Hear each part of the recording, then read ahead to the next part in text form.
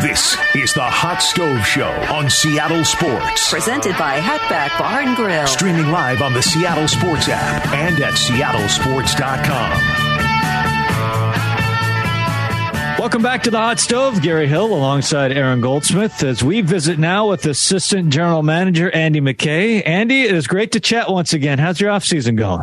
My offseason has been great, and I appreciate you guys having me on and giving me the opportunity to chat, but it's been great. It's been very productive.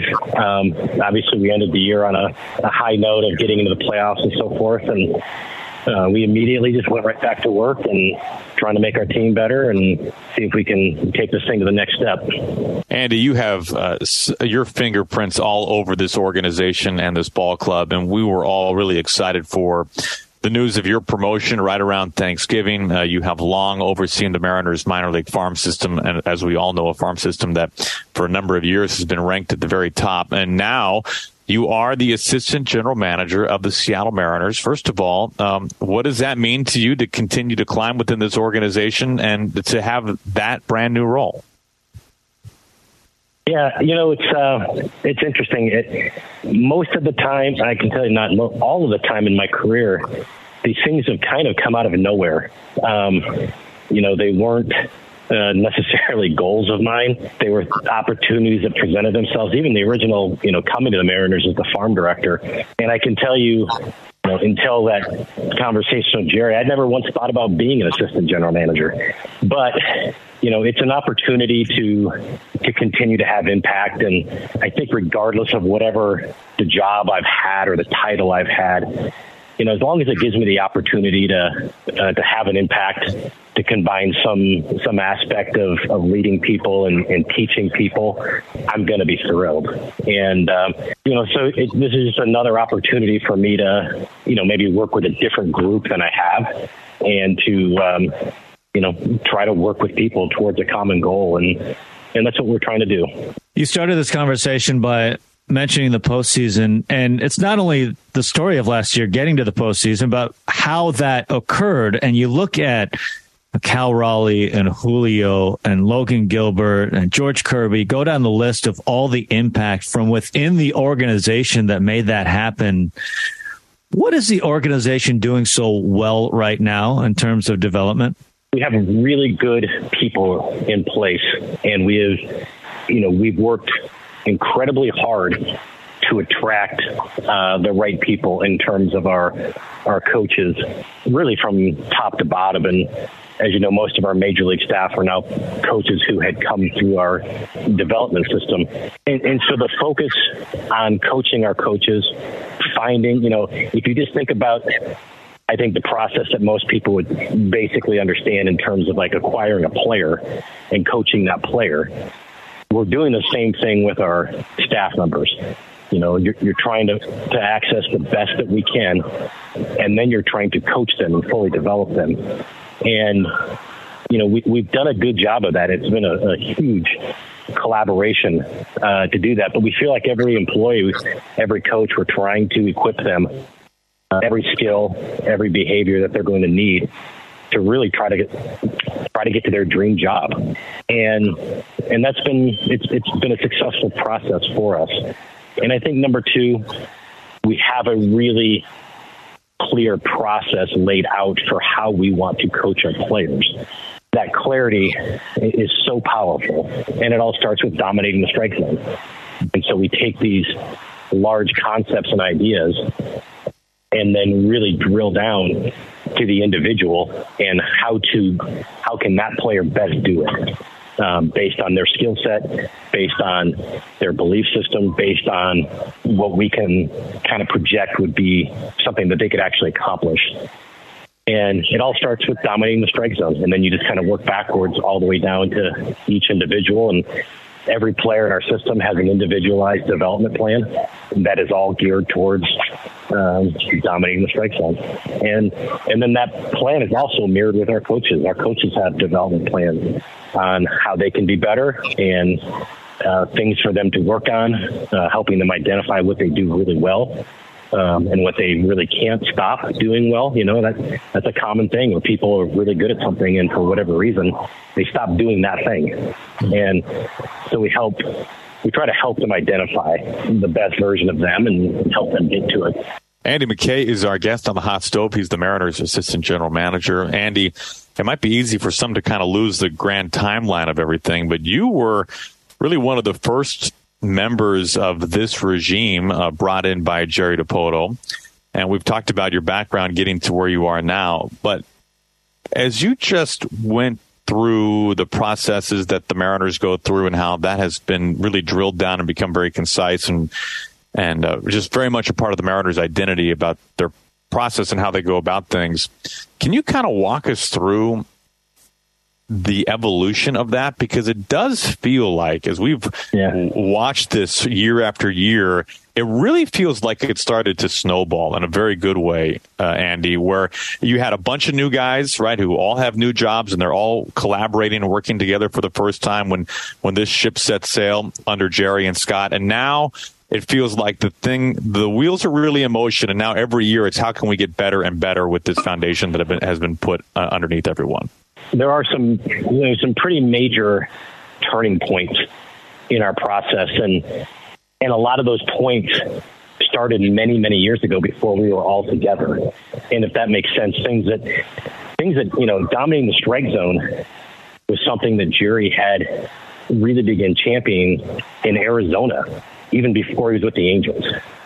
And, it was an idea that he had, it was a vision that he had, and he brought it here. And each of us brought different things, and it took a little bit of time to kind of put it all together like in a manageable, simple process that could be repeated over and over again. But as you put it, you're exactly right. It did take a little bit of time, and then it just kind of took off. And it took off when we were able to get it all on paper, get it out of our heads, and just really formulate a plan that was simple and easy to digest and easy to understand. And then as our departments came together, and there's a lot of departments between scouting and player development and high performance baseball operations, our analysts, that collaboration. I was actually texting with Carson Vitale last night on an issue. And, I said the way the Mariners are collaborating right now, it's the single greatest accomplishment I've ever been part of. And I mean that, when we discuss a player, whether it's a Harry Ford or a Cole Young, or whether it's a Julio Rodriguez, we're discussing a player through the lens of 10, 15 people at times. If there's something, just like hypothetically, with his swing, perhaps. And you could use this for any position player, any pitcher. Before we talked about the swing itself, we would talk about the data. And what's the baseball telling us? Is he still hitting the ball hard? Is he not hitting it as hard? Is he hitting it more in the air, on the ground? And really get evidence to kind of start with. And so, like, if I were to stick from an offensive standpoint, our model is start with the ball. What's the ball telling us? Then you go to the bat. And what's the bat path telling us? Then you go to the body. And at that point in time, now you're talking about trainers and therapists and strength coaches that can illuminate, hey, you're actually trying to do something. His body's not going to do it. He doesn't have the rotation in his core that you think he has. And so we need to come up with a different plan. We need to work around. Mental skills gets involved in the performance site group. And it's really impressive if you could ever sit in one of those meetings and listen to everybody putting their thoughts together, and it ends up on a single piece of paper that's presented to the player. And that player plan process is so holistic. It covers everybody, but it gets whittled down to very simple concepts that we all understand and that make sense, and we all believe we can actually pull off. And I think that's kind of the heart of the engine of what you're seeing right now. And it wasn't always like that. When we came in, I guess 8 years ago, it was kind of we were just starting to get in this huge analytical push of what TrackMan and the data coming from the baseball could do. We started getting into really understanding how much a pitch was moving, and you could quantify it. And so those things kind of all came together in a perfect storm. And one of the things I'm most proud of is that, we really removed the idea of support staff, that everybody's contributing. There are no tiers. There's nobody that is more important than any other. And whether it's an analyst or a mental skills coach or Jared DeHart as our major league hitting coach, they're all working together, and their voices are all heard. And we're doing it in Boca Chica, and we're doing it in Seattle, and everywhere in between. We're visiting with Andy McKay here on the Hot Stove. Mariners promo schedule just dropped. It's jam-packed with can't-miss giveaways, a Julio bobble, JP Funko Pop, the Clinch Cal bobble, Steelheads jersey, 7 fireworks nights, so much more. Check it out. You can just go to mariners.com/promotions. We're visiting with Andy McKay here on Hot Stove. We'll come back with more Andy right after this. The Hot Stove Show on Seattle Sports. Presented by Hatback Bar and Grill. Back on the Hot Stove, Gary Hill, Aaron Goldsmith, as we continue our conversation with Mariners Assistant General Manager Andy McKay. Andy, thinking about all the work you've put in to get here and all the people around you putting in the work and effort and time, what did last year mean to you getting into the postseason? I felt some validation. That scene, not when Cal hit the home run, but that, the last day of our season when the ballpark was packed, I knew that was going to happen. I knew we were going to we were going to fill that stadium to capacity. People were going to be waving calls. It was going to be loud. I had seen that moment in my head so many times for 6 and 7 years. All of it. And even down to Mike McCready playing the national anthem, Actually, in my vision, I had Pete Carroll throwing out the first pitch. But I'd seen it so many times, and it was a little surreal because it was actually played out very similar to how I had seen it in my mind so many times. But mostly I was happy for our players. I know how hard Scott has worked, Jerry and Justin, and to get to see them. And I tried my best to observe it more than participate in it. I was just very, very happy for them because I know what they've been through. I know how hard it's been. And that moment was really, it was important to them, and they deserved it. And to get to see our players celebrate that way. And I'm glad I did it that way. I'm glad I kind of took one step back because if I'd gotten lost in it, I wouldn't have seen the expressions on people's faces that I saw the way I saw them. And, and then you snap a finger and it's over and you're right back to work. So, but it was great. And it's always about our fans. It's always been about our fans. And so many cool moments through that process of, I think just like you and me, we all fell in love with the game for some reason. And we helped a lot of people fall in love with the game last year. I really believe that. How true that is. A couple of final moments here with Mariners Assistant General Manager Andy McKay. All right, Andy, let's put on our red cardigan, our khaki pants, and let's take a visit to Andy McKay's library. Let's have a little story time. I know, Andy, you are our resident librarian. So tell me the off-season reading list, Andy. What book recommendations do we have during maybe an off day or two, maybe a long flight across the country? What should we delve into? It's been a great off-season for reading. I'll give you one. It's in my hand right now. It's called The Art of Impossible by Steve Kotler. And it's an amazing book. Steve Kotler is a researcher on peak performance and high performance. And he lays out a blueprint and a formula for high achievers as well as anything I've ever read. Couldn't recommend it enough. Before this, I finished, and I forget the name of it, but Rick Rubin, the record producer, wrote an incredible book about being creative and how to get the ideas out of your head into the real world. Rick Rubin's a record producer who's produced the Beastie Boys, Red Hot Chili Peppers, Run DMC, Metallica, Johnny Cash, the Dixie Chicks, and kind of everywhere in between. again, he laid out a really clear concept as to how to help other people get the best of them, like get those thoughts out of their head and get them into the real world so that other people can benefit from them. I thought it was fantastic. And both of these books are actually two that I couldn't put down. And all of these things they end up becoming things I share with our coaches and so forth. And then another one, I'll forget the name of it, but the athletic writer who covers the Golden State Warriors wrote a really, really good book on kind of the rise of the Warriors. And I thought it told the story of their front office as well as you could, from the ownership group who bought the team and bringing in the GM to how they were able to acquire Steve Kerr and then putting the roster together. And so those were three of my big ones. The Rickey Henderson biography was phenomenal. Dave Parker biography was exceptional. So a lot of reading. And it's one of my joys.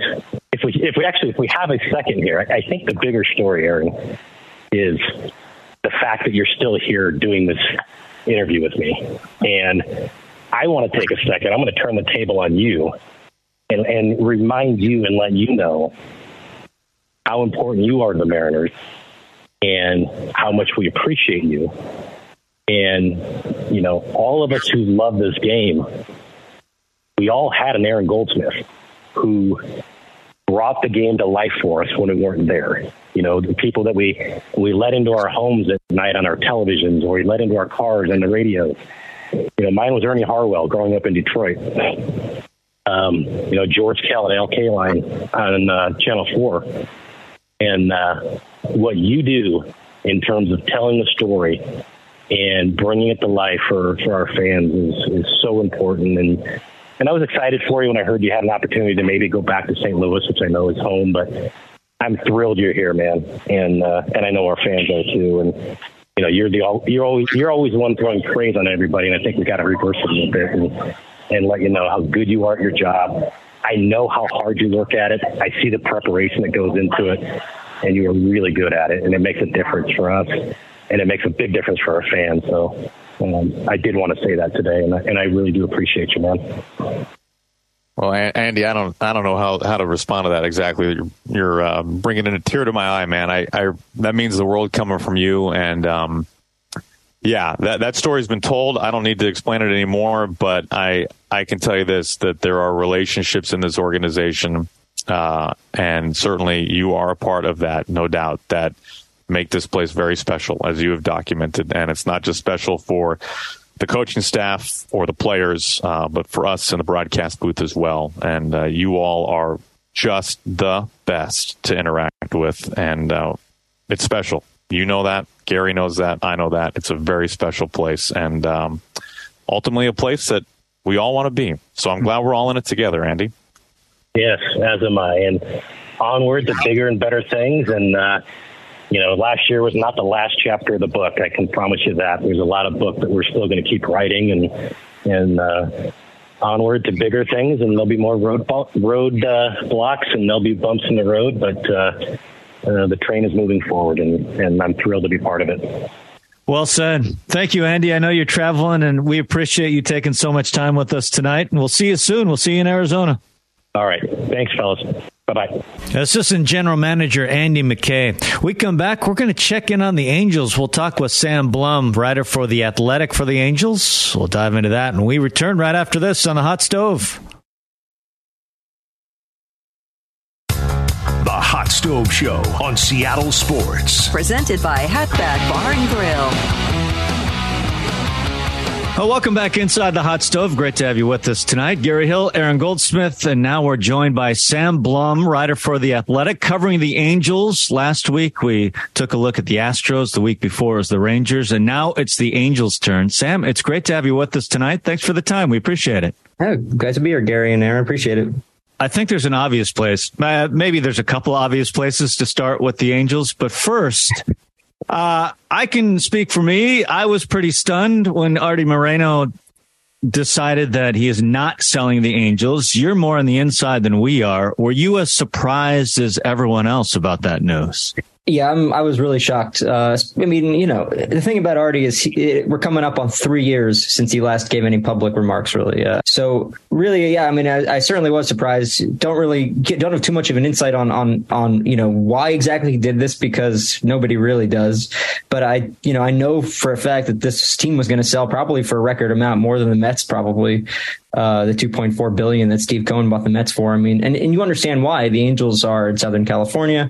Obviously, they're a butt of a lot of jokes, but there's a lot of potential with a team that's playing in Orange County and has the superstar talent that it has. I mean, really, if another owner were to come in and invest around those two guys, there's a lot that could be done to turn this franchise into a winner really quickly.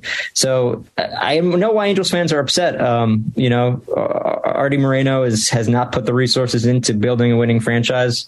I think, his counterpoint would be, well, we spend on free agents, and they certainly have and made bad investments a lot of the times. They don't build around their organization a lot in terms of, player development, treating alumni well, just the things that are their broadcast teams well. I mean, things that just kind of, if you do all of them right, you start to see the benefits of them over the course of a long period of time, and they just haven't done it. And so as a result, they haven't won. And I think that's why, Angels fans are probably pretty upset over the news last week, but it probably pretty shocked too. I mean, he certainly seemed like he was ready to sell the team based on his statement from August, what it needs to or what it should be doing to get there.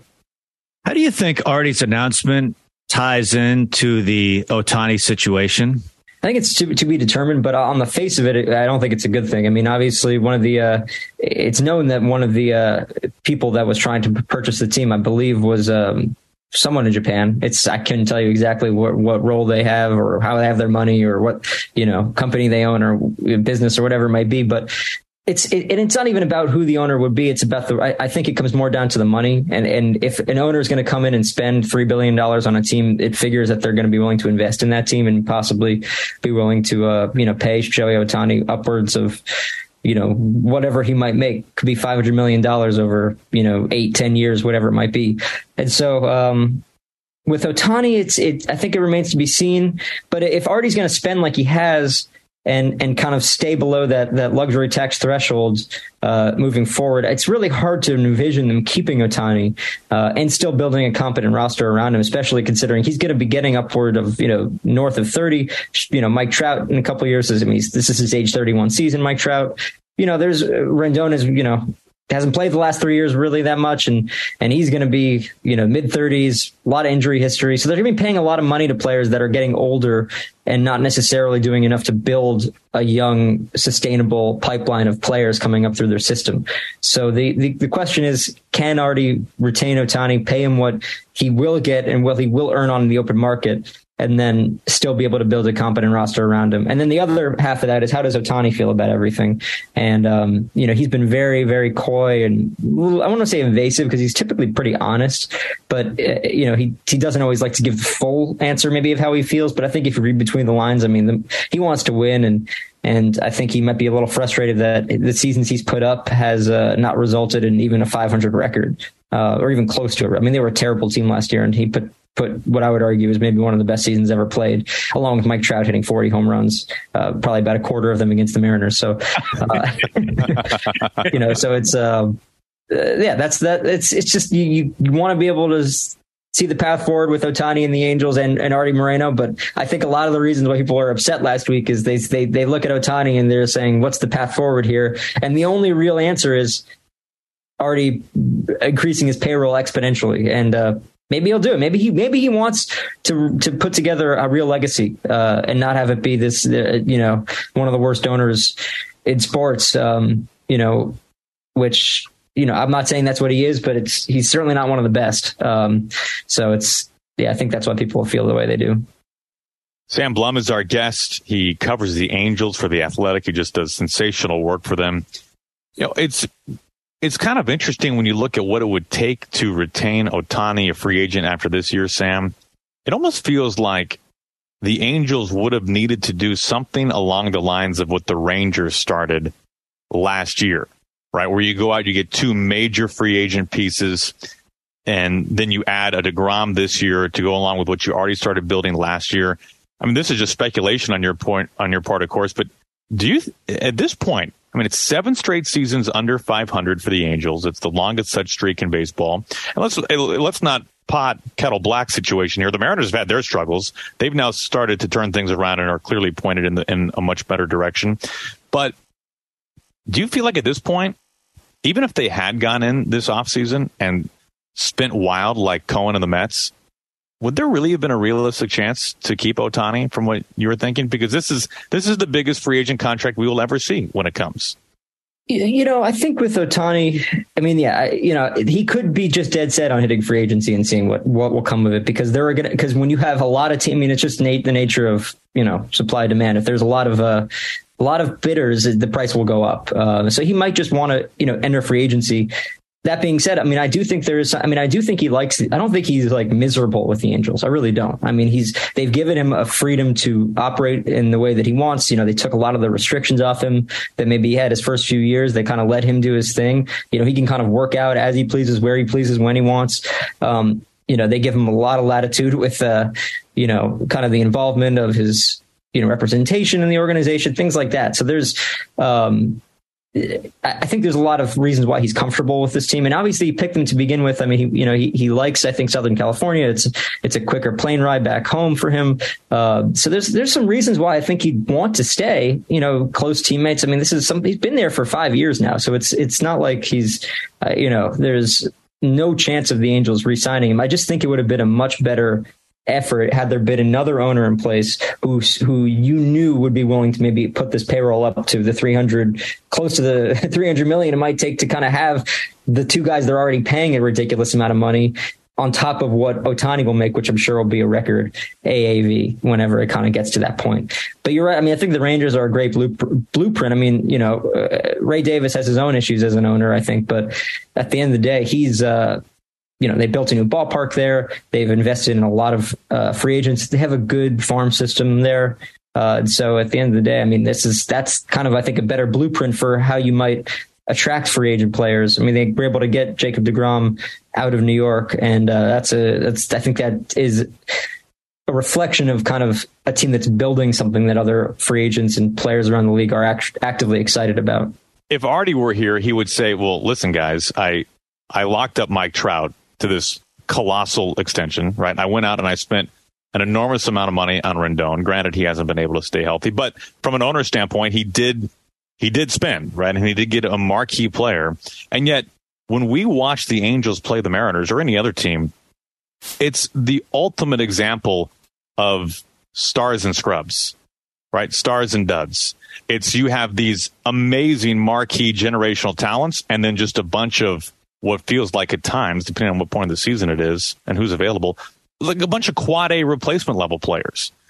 With that in mind, what is it that you have seen from this team in this offseason or that you project for the future that would make you think that will not be the case? Because it can't be if they want to be where they want to get to. I think that they will be better this year because, the way that this ownership situation played out, in a way it did, I think, benefit the Angels because they were, benefit Perry Manassian to some extent, because I think that they really built their offseason around short-term investments as opposed to, going big on a free agent that was not going to, maybe would have helped, maybe wouldn't have, maybe would have turned into Rendon and the way that he's kind of panned out with the Angels thus far.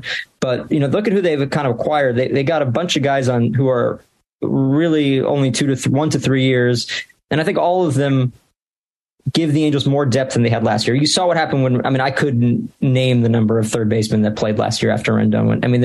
I know we're including Mariners legend Jack Mayfield in that. So, but it's just two-way player, Jack. Two-way star, right? He did. I think his one outing was against the Mariners, if I'm not mistaken. But he's, and that's not to be critical of Jack, but I think it's just a reflection of this team had no depth. I mean, zero. Mike Trout went down for a month in the middle of the season.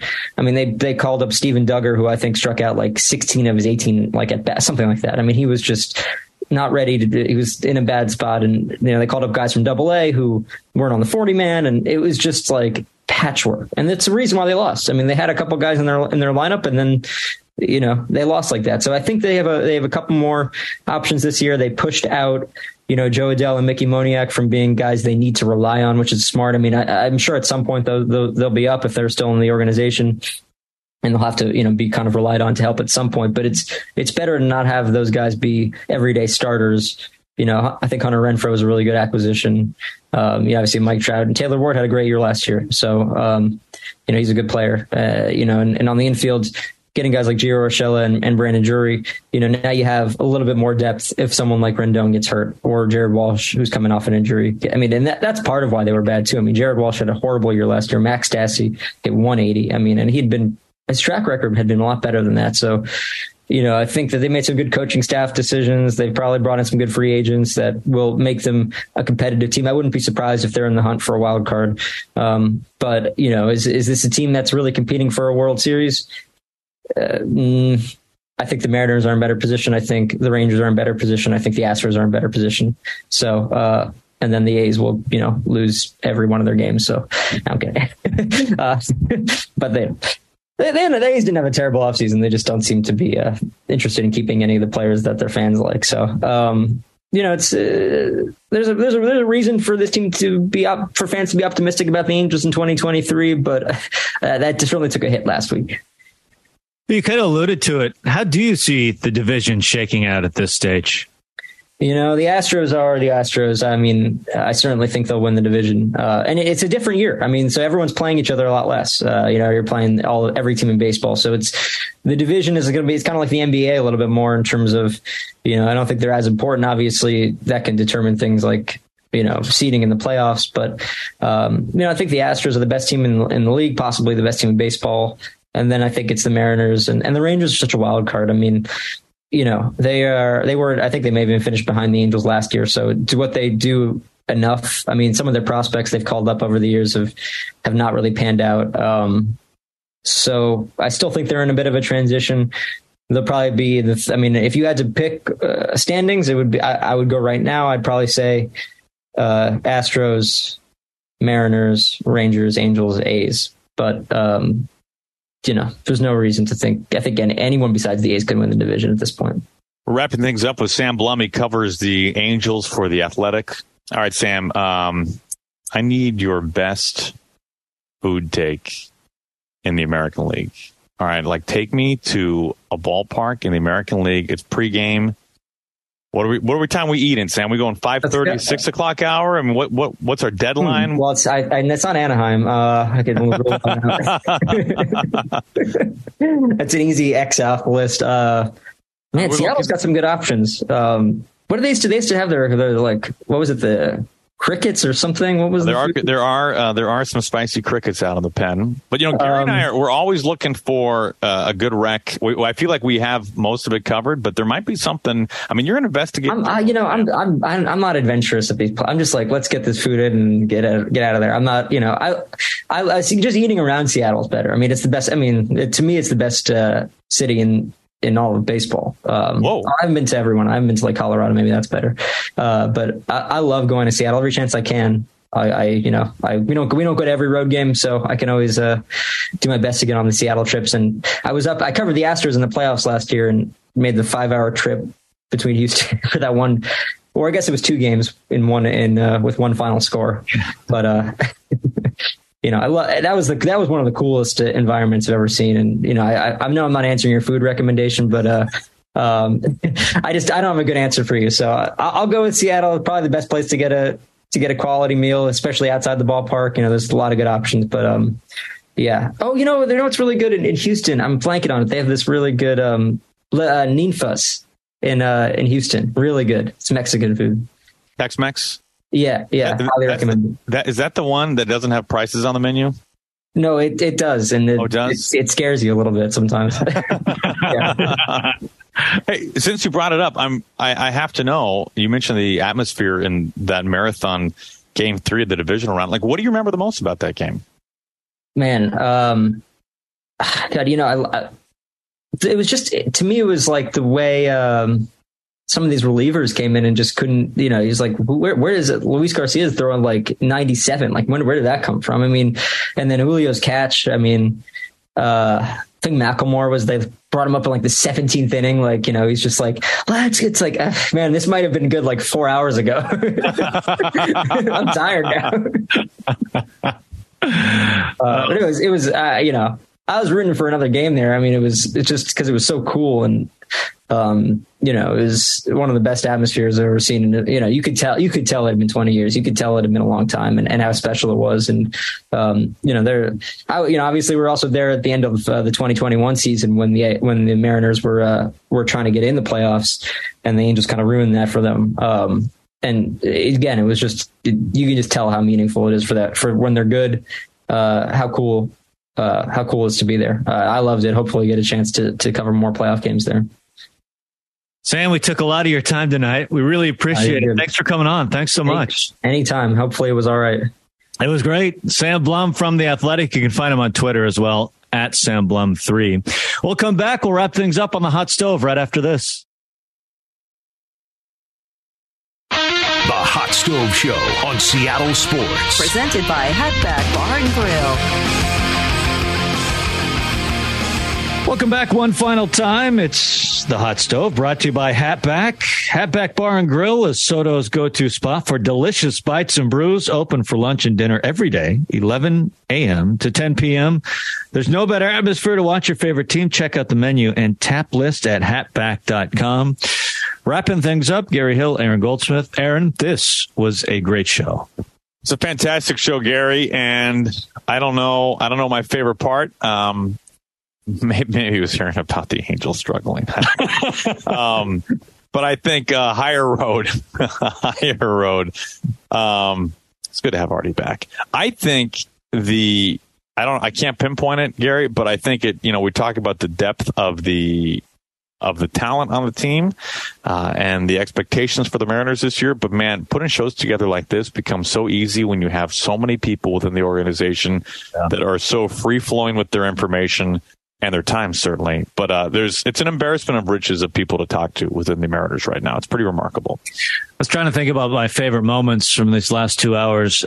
It's the image of Logan Gilbert checking all his contraptions in at the counter at the airport is great. And Diego Castillo being a fourth outfielder is phenomenal as well. There's so many highlights, I think, from this episode. I think it's Pete Woodworth's Popsicle Stick Coach of the Year award. Yes.